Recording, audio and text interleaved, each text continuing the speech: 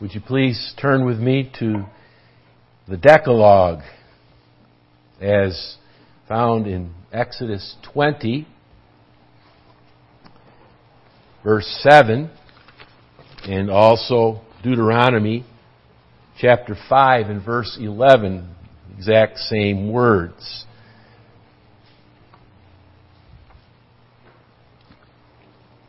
Our series, The 10 Commandments, otherwise known as the 10 Words, 10 Messages.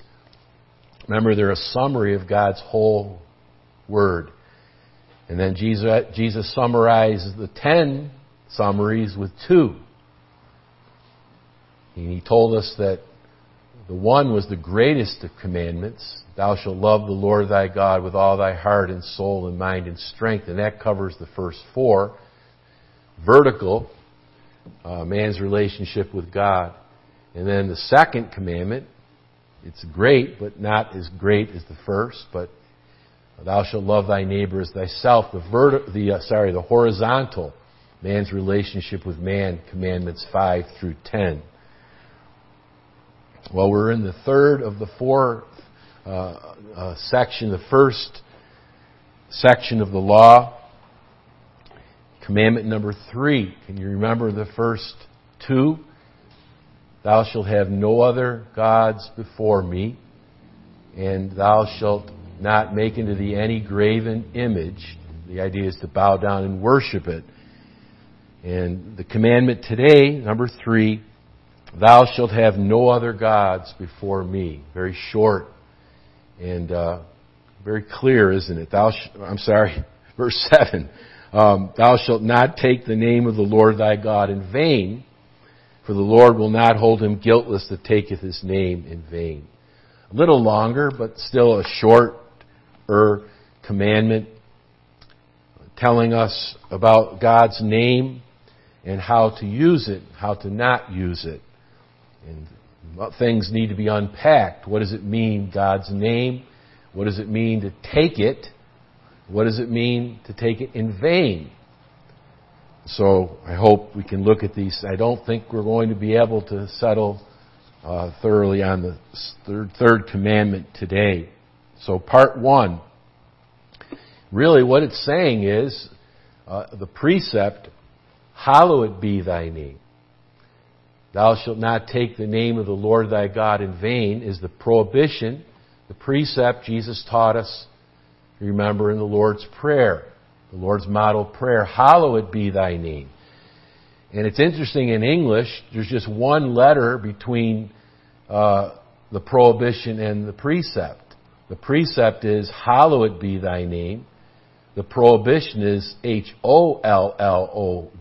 People hallow, use his name, and hollow out his name as if it is unprofitable, as if it is vain, as if it is futile, as if it is empty. They empty God of his reputation. They hollow, Hollow.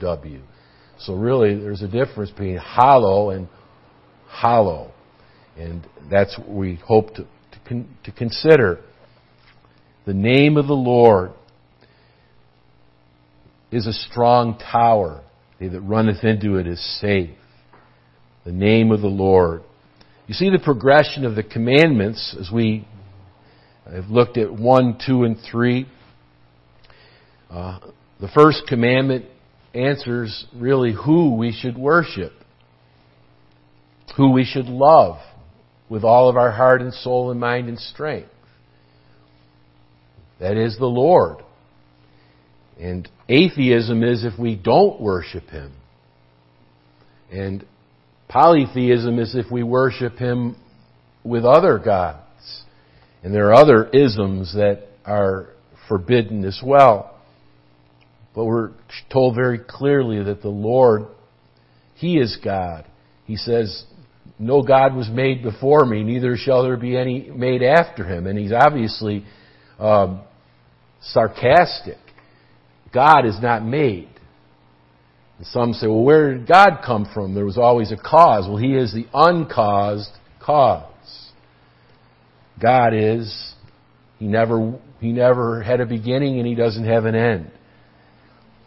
So you have the clear teaching on who God is. But then, how is this God to be worshipped? Some would say, well, why didn't He put 3 first? Which means, why are we to worship Him?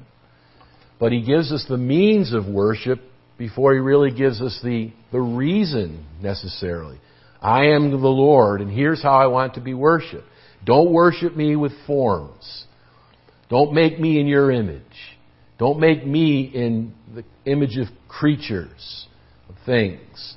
I'm invisible. I'm spirit.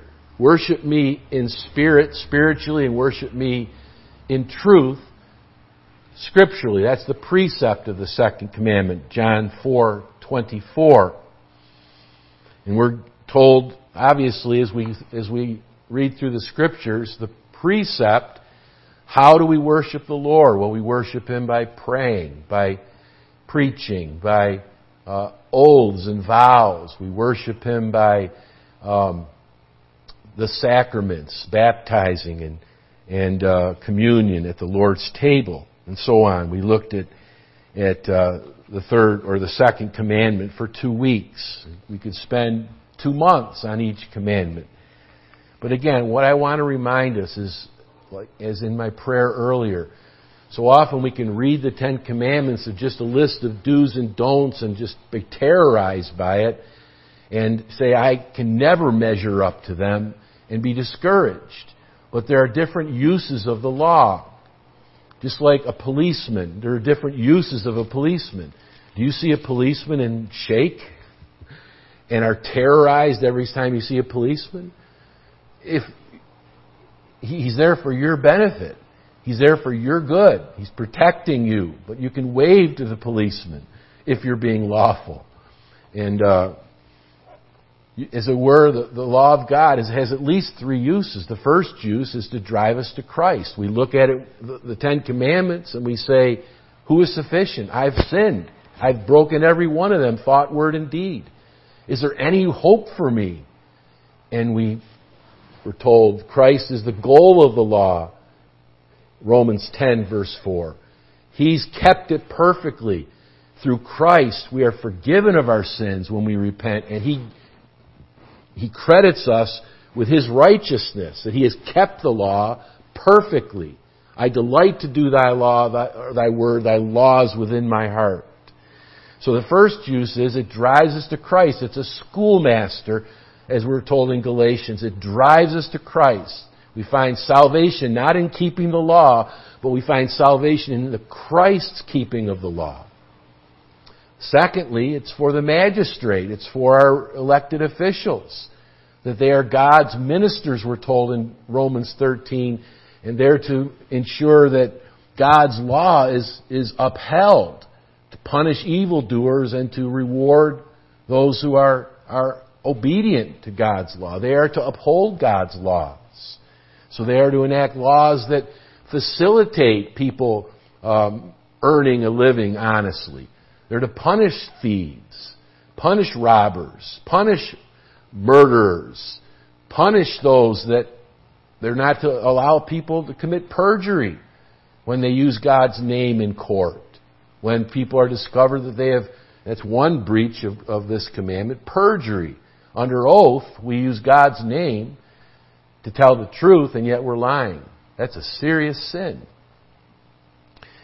And may I say, our elected officials are to promote the Lord's Day. They're not to have all kinds of activities that just sap people's time away from God's house and away from God's Word. And all towns, as you all know, are not upholding the fourth commandment. And they're going to give account, these officials. And the third commandment is what we're referring to today, is really why. Why are we worship this one God and worship Him by praying and preaching and so on? Because His name is holy. That's the idea. Why would God tell us not to take His name in vain? Well, He's saying that His name, whatever that represents, is special.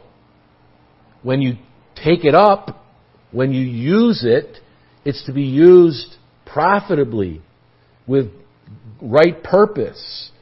It's to be used efficiently. It's to be used reverently, joyfully, not in vain. And we look at what it means is not to no good purpose. Not in an empty way, as if you've hollowed out the meaning of name. In other words, we don't love the Lord when we use His name flippantly, casually. Oh, that we would hear this. This is one of the commandments that is prevalently breached in our day.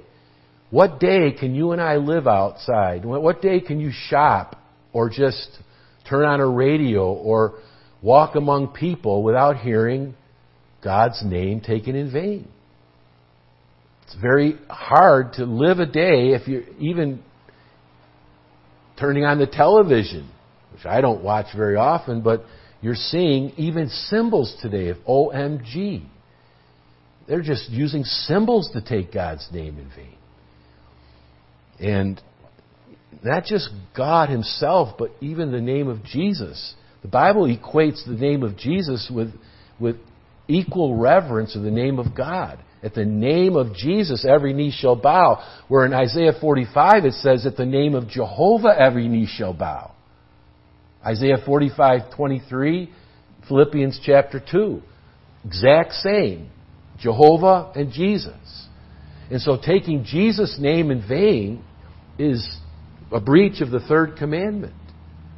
It's interesting how, I believe it was Northern Ireland, they were just taking surveys in communities, religious surveys, and they were asking young children. And they asked one boy, do you know anything about the name Jesus? Have you ever heard the name Jesus? You know what he said?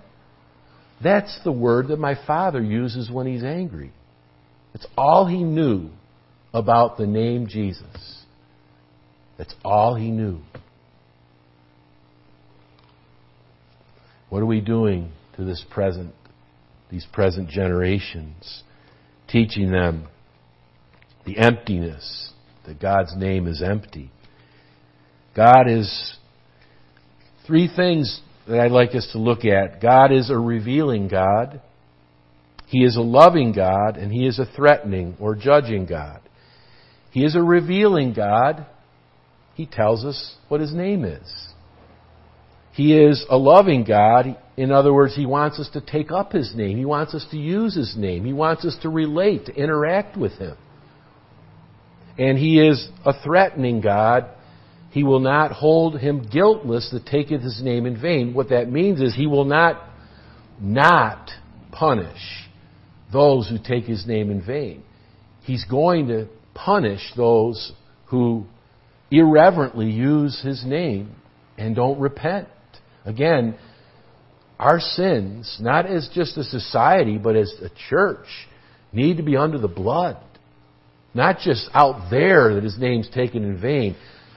I realize that behind the pulpit, when I just use God's name and all that refers to, sometimes I can just mindlessly use His proper names or speak of His works and not do so passionately and in faith. I need your prayers. I need the blood of Christ, even as I exercise worship, means of worship. The priest had to put his hands on the animal, not just to represent the nation and to transfer guilt of the nation, but his hands included him. He needed forgiveness. I need forgiveness because I am preaching and teaching God's name every time I'm behind this sacred desk. And every time I use His name, is it properly? Is it in faith? Is it reverently? Oh, that the Lord would forgive my sins. And I plead the blood of Christ as I take up His name each time. Take up position behind this sacred desk. He's a threatening God. The misuse of His name is dangerous, in other words. It's dangerous. Someone will say, well, what does it mean He's not going to hold him guiltless? Well, we'll look at that. And that's probably next week. But you say, well, it can't be really serious, right? Maybe I'll have a cold one day. Well, God, He determines if He's going to punish in this life, or if it's simply reserved for the next life. But He determines the punishment. And if you look at Leviticus 24, many of God's commandments were unpacked as they lived out their lives in the land of Canaan, or before they arrived there. There was a young man who happened to have an Egyptian father, who we think was dead at this time, a similar language to Timothy's father. He was an Egyptian. And he had a widowed mother, and he got in a fight with an Israelite, and he took God's name in vain. And obviously he received the ultimate in this life, where the Lord, they put him in jail. They put him in jail for taking God's name in vain. It was a crime, even before, but they didn't know what the punishment was. They knew there was punishment because He says He will not hold him guiltless that taketh His name in vain. So Moses had to ask the Lord, what do we do with this man in jail? And the Lord said, take him out and stone him.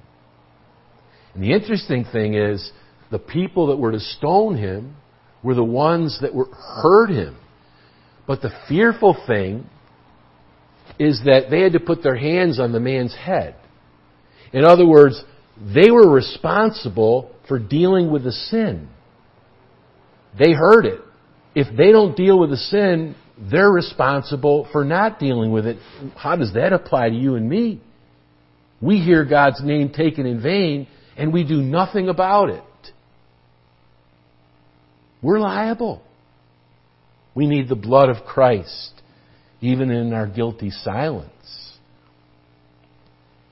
But I like to look at it from the precept point of view, and you say, well, it's given from a prohibition point of view, first of all. But I understand that. And I think of the woman that was asking the Lord to heal her daughter, and the Lord said, it's not right to take the children's bread to cast it to the dogs. So He used the prohibition in a sense, but she used the precept at first. She said, but the dogs eat the crumbs that fall from the master's table. So the precept overcame the prohibition. So I'm going to start with the precept, if you will, because so often people say, oh, they're all just negatives. Well, we understand why there are 8 prohibitions of the 10 Commandments. I think we do, don't we? We need the don't trespass signs. I don't think I've ever seen the sign that said, it's nice grass and you can walk on it next week.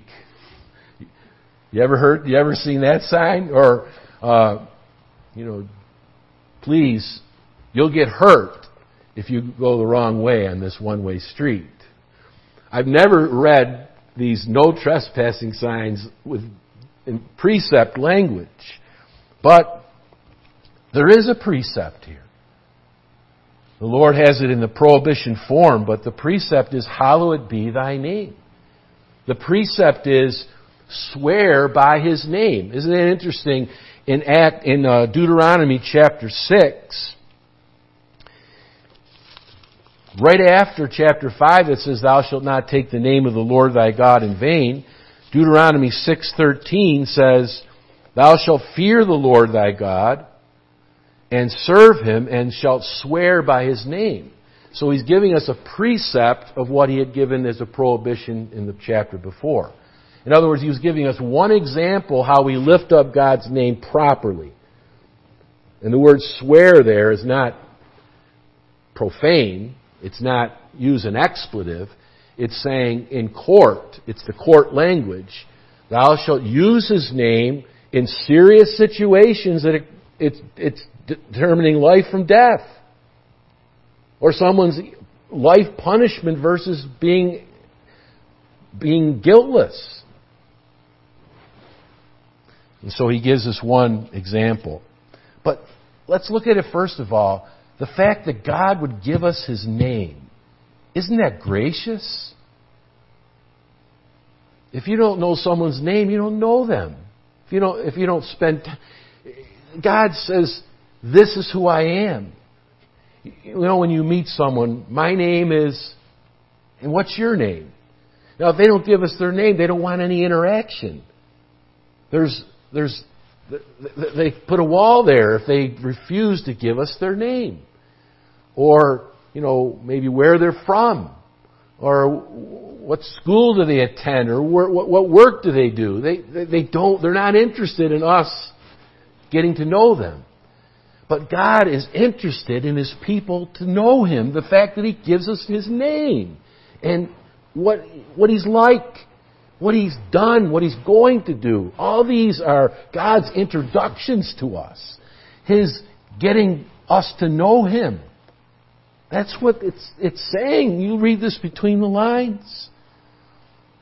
He's told us what He's done right from the very beginning. In the beginning, I created the heavens and the earth. That's who I am. He introduces us in the Bible to His creative power. He's the Creator. He introduces His reputation as the Creator. And then He gives us His name. Well, in the beginning, God, He tells us His name. And He tells us His name is Yahweh, Jehovah. Tells us His name is Adonai. He tells us His name is El Shaddai, God Almighty. And did you know, that I had never counted, but Joel Beakey said there are 280 names of Jesus in the Bible. Jesus, Shepherd, Emmanuel. Right down the line, he said there are 280. What is that saying? He loves us. He introduces Himself to us. He wants us to know Him. He doesn't keep secret who He is, what He's done, what He's like. He named Adam. When you name someone, that means you have the authority. You're in a place of naming. And then He had changes of name. Isn't that amazing? Which was important too. He changed Abraham's name. Or add Abram's name to Abraham. And Sarai to Sarah.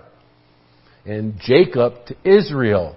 In other words, the Lord was saying, I've done something to change your reputation or to add something to your resume. The name speaks of someone's identity, his person, what he's like, what he's known for. In other words, the Lord's saying, hello, my name is, when He gives us all these proper names and works and attributes, we're not guessing. He tells us that He's all-powerful. He's omnipotent. He tells us He's everywhere at the same time. He's omnipresent. He tells us that He's unchangeable. He's immutable. He tells us that He's eternal, that He never had a beginning. He tells us that He's a God of love. He gave His own Son to die for us. He tells us He's merciful. He's compassionate. He's long-suffering. He tells us He's just. We're not given to guessing, are we? There's not one attribute of His that He's not given us in His Word. And He's coined these names. I don't know if the Father and Son were calling each other Father and Son in spirit, but He gives us His proper names. And He gives us His titles. And so I want us to understand that the word name speaks of the fact that God is a revealing God. He's merciful to darkened sinners. Do you know the Bible was given to us after the fall? Isn't that amazing? Adam didn't have a written Bible. The law was on his conscience. But God gave His Word to a darkened people who rebelled against Him, who defied Him. Isn't that saying He introduces Himself to us?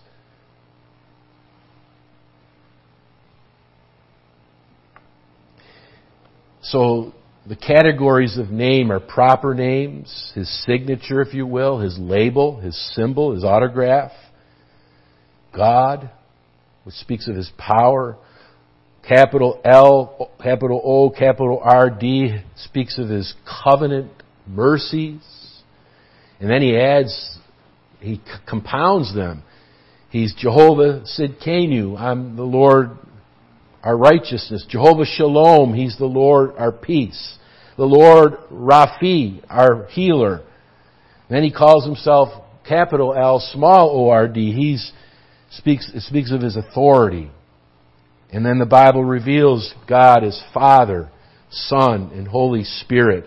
And the actual name, Jesus, where His titles are Lord and Christ. But it's His actual proper name. But His titles are Lord and Christ, and they're not to be taken in vain. So it's not just His proper names, but His titles, His attributes, His works, His influence, His fame, His stature. How excellent is Thy name, O Lord, in all the earth. And then He goes into creation and giving man rule over his creation. Malachi, my name shall be great among the Gentiles. The name of the Lord is a strong tower. He that runneth into it is safe. It speaks of His person, not just His proper name. The Lord Himself is a strong tower. So anything denoting or describing His fame is covered under the word name. That's why, for instance, we ought not to speak lightly of the word miracle. It's a unique work of God. And yet the word is so often used in such a trivial way. We trivialize miracle. Someone hits a home run, and it's a miracle. Just a ball with an aluminum bat. You say, isn't that a little bit too, legalistic? Well, anything that minimizes the idea of the power of God in doing something. So there's a wide sense of meaning. And we know that. He earned a name for Himself. We use that as He earned a reputation for His wisdom, or His power, or His administrative ability. We use that word. She has a good reputation for diligence. They were called Christians first in Antioch. That's a title that was given to them. It may have been given in scorn. They're little Christs. But it's a title. You will know them by their fruits. Their works give a reputation of who they are. Even the words of God have become notable. We use them. The love of money is the root of all evil. By the sweat of thy face, dust thou art, and unto dust shalt thou return. And the parables and metaphors of the Lord are well known. And we ought to use those words of God as not in vain, but to good purpose. And the works of God, what about His judgment? The universal flood, the parting of the Red Sea, the plagues in Egypt, the resurrection of Christ, walking on the water. These expressions and references to them ought not to be done so with lightness. God is holy. Even the Bible says we ought not to use the ideas of heaven and hell lightly. There were people that said, as long as we don't use God's proper name and we swear by heaven or swear by something else and not use God's name, we're okay. But the Lord said, heaven is His throne. You ought not speak lightly of the idea of heaven. How often do you hear people say, for heaven's sake? And they use it in vain. They use an expression that should be used with great solemnity. The power of God to create heaven. It's a place of holiness. And yet we use it as an expression of anger or a surprise. And you and I know about this, the idea of hell. it's constantly taken in vain. It's God's name. He created hell. When people use the idea and the word hell as swear words, and you and I hear it, I don't have to repeat it. It's taking God's name in vain. And people don't realize this. But they need to, because the Lord says, I will not hold him guiltless that taketh my name in vain. You say, whose responsibility is it to teach people the wide use of the idea of name? You think the angels will teach the world? Whose idea, whose responsibility is it? Is it not you and me? This is not too wide an application, brother and sister. We have to say, O Lord, who is sufficient for these things? Thy commandment is exceeding broad, the psalmist said. These names are that which God reveals himself to us as a God of kindness and love. I am the Lord, he says. I am holy. That's his attributes. The word of the Lord came unto me, his words. All thy works shall praise thee. His works are his reputation. Jesus is the Christ, the Son of God. His titles are his reputation. Heaven is my throne. In hell he lifted up his eyes, being in torments. These are all expressions that reveal God's name. References to these should be made with thoughtfulness, because they're revelations of God to us, introducing himself to us. There is a God in heaven. He is powerful. He made the world. He created angels. He made man in his image. He has a paradise and a prison. Oh, that we would have our eyes open to see these are revelations of God's fame. Open our eyes, we should pray, to behold the ways that you have revealed yourself to man. You've revealed that you're the Creator, that we are living as creatures in his creation. And evolution is taking God's name in vain as a system of belief. God is ruling. We talked about his providential ruling. When we complain of the hot or the cold or the rain or the sleet or the snow, are we not taking his name as providential ruler in vain? We're saying, Lord, we don't agree with your providential rule. Do we mock Calvary, his name as Savior? Do we make light of hell, that God is judge? Do we use the Sermon on the Mount as to justify a social gospel rather than the Lord Jesus showing his people the way of life for the Christian? God is a revealing God, and how merciful to make himself known. Not just generally by creation, but specifically by the Word of God. God is a revealing God. God is a revealing God. Secondly, God is a loving God. He's not only given us his names to introduce him to us, he's saying to us, take up my name. So we're looking at the precept again. Isn't God a God of love? He doesn't just introduce himself and say, but I don't want any interaction from you. Here's who I am, but I don't want you to approach me. No, he's saying, I want you to lift up my name as Lord, as powerful, as a God of grace.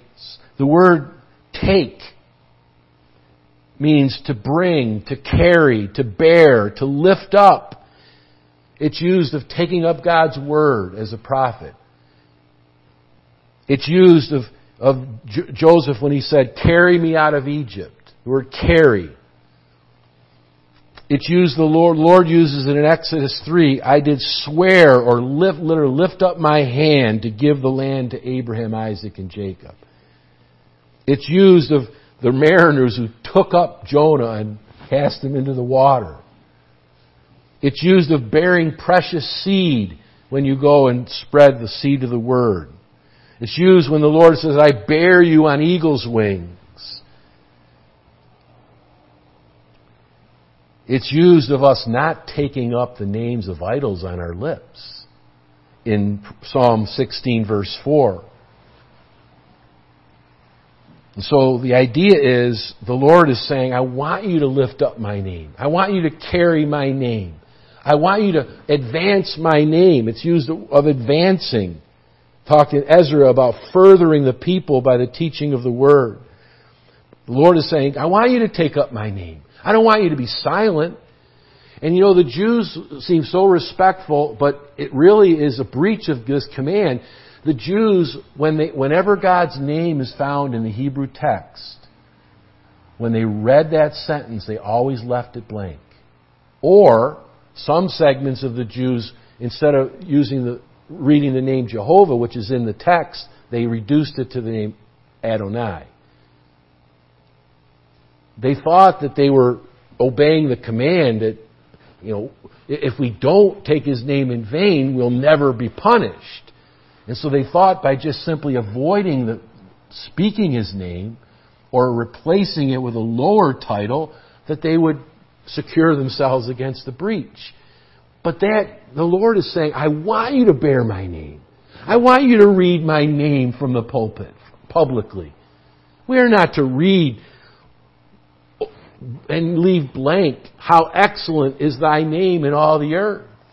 We are to read, O Lord, our Lord, how excellent is thy name in all the earth. He wants us to lift it up thoughtfully and respectfully, to bear it up when we speak, by the way we live, to lift up His name. We take His name in our hearts, on our lips, with our lives, by our worship, by the defense of His name when it is profaned and blasphemed. We lift up His name when we pray. And He says, pray this, hallowed be thy name. We pray that the Lord would be glorified, that He would speak to our hearts, that He would save sinners. And we name Him, O Lord, save sinners. Lord of the harvest, send forth laborers. We take up His name in praise when we sing, the Lord reigneth, Psalm 98. Or when we say hallelujah, we better be careful. There are these trivial children's choruses that use the word hallelujah back and forth. They jump up and down. It's taking the Lord's name in vain. There's no thoughtful use of it. We have to be so careful. We take the name of the Lord in thanksgiving. God be thanked. In preaching, seek ye the Lord while He may be found. In teaching, Paul said to the Philippian jailer, believe on the Lord Jesus Christ. At the Lord's table, we do this in remembrance of Him, of His name, of His reputation, of His death at Calvary, that Christ died for our sins, according to the Scriptures. We take up His name when we meditate upon His Word. Remember our memory verses in Malachi? The Lord takes thought of those that think upon His name, that meditate on His attributes, on His works, on His proper names. We take up His name when we believe on Him. The name of the Lord is a strong tower. What do we do with it then? We run into it. When people run away from God, it's unbelief. But the Lord teaches us who He is, that He's a strong tower. And what do we do with the revelation of His name, of His titles, of His attributes? We run to Him. That's a word of faith. We believe on Him. What did you say, little Leah, the other day? What do we do when we've sinned? And she said, run to Jesus. Run to Jesus. That's an expression of faith. Run to Jesus. We take up His name when we rebuke blasphemers. I wonder, what kind of what kind of courage do we have? Remember the film where the man was in the film and they kept taking the Lord's name in vain? He runs out of the theater and the people ready to serve popcorn and pop, and they took the Lord's name in vain. They took the Lord's name in vain. And the people are like, what's wrong with this guy? And he flees from the theater. And I wonder, can we watch films that we know and we can hear the Lord's name taken in vain over and over and over again, and we still watch it? Brother, do we not love the Lord our God with all of our heart and soul and mind and strength? We have to be careful. And I know a preacher, he covenanted with his wife and they covenanted with their children that when we watch a film, and again, I'm just saying, here's the application that they felt. When we watch a film, the first time his name's taken in vain, it's off. I don't care how much our heart got into it. They covenanted together. They're not going to allow his name taken in vain without consequence. Do we turn off the movie? Leave the theater? You say, that's pretty embarrassing. That's pretty, what's the word? The word isn't serious. I can't pull it out of my mind. That's pretty strict. Yeah. Is it strict? The holy name of God, when angels cry all day, holy, holy, holy is the Lord of hosts. Remember Isaiah 57:15. Thus saith the high and lofty one, that inhabiteth eternity, whose name is holy. So he says, my name, my attribute.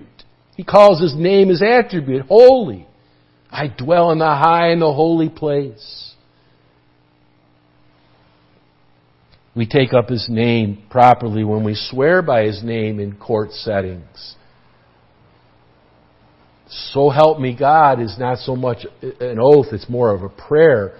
But when we say that we swear upon the Bible, we're swearing upon God's name. It's his word. That's an oath. At weddings, church membership, elders being ordained, we swear by his name. Jacob vowed to the Lord, if you guide me and protect me and lead us, I will surely give a tenth unto thee. And Jacob kept his vow, or if he didn't, we'd have known about it. In conversation, the Lord is my shepherd. Church discipline. You know what Joshua said to Achan? Give glory to God before they stoned him. They honored God's name. It was taken in vain by Achan. God said, don't take anything. And he disregarded God's word. He disregarded God's name. When we disregard God's word and replace it with our own, or he says yes, we say no. He says no, we say yes. We're disregarding God's name. We are disregarding his word. I know this is tense. It is.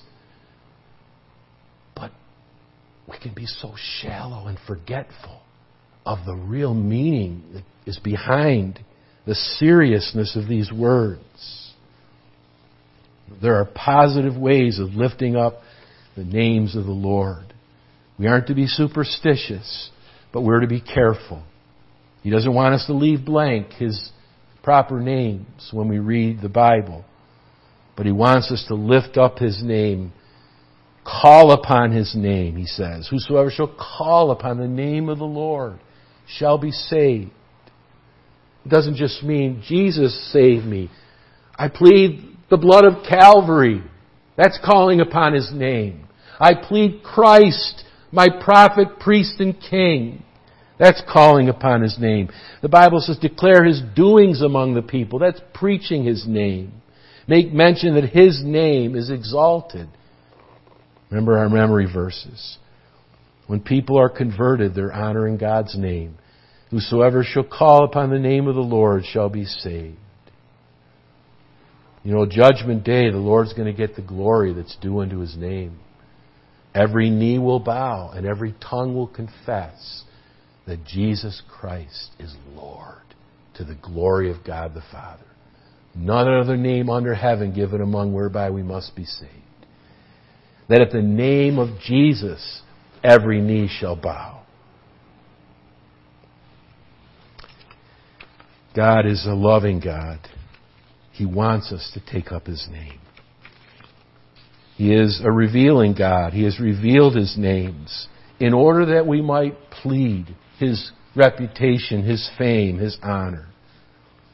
But remember, we'll consider this, Lord willing, next week. God is also a threatening, a judging God.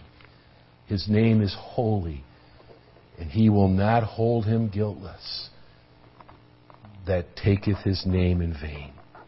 Oh, that God would help us all to consider the blessing, the truthfulness, the seriousness of this commandment, of this way to love the Lord. To love the Lord by taking up His name reverently, joyfully, loving Him with all of our heart and soul and mind and strength. We confess our sin to the Lord, and we plead the blood of Christ, who never ever took God's name in vain and always lifted up His name purposely. And we plead with our magistrates. That's how we should pray for our magistrates, that they'll know God's commandments. You say, well, what if they're not saved? They are still to uphold God's commandments. God's commandments are not just to Christians. They're to man.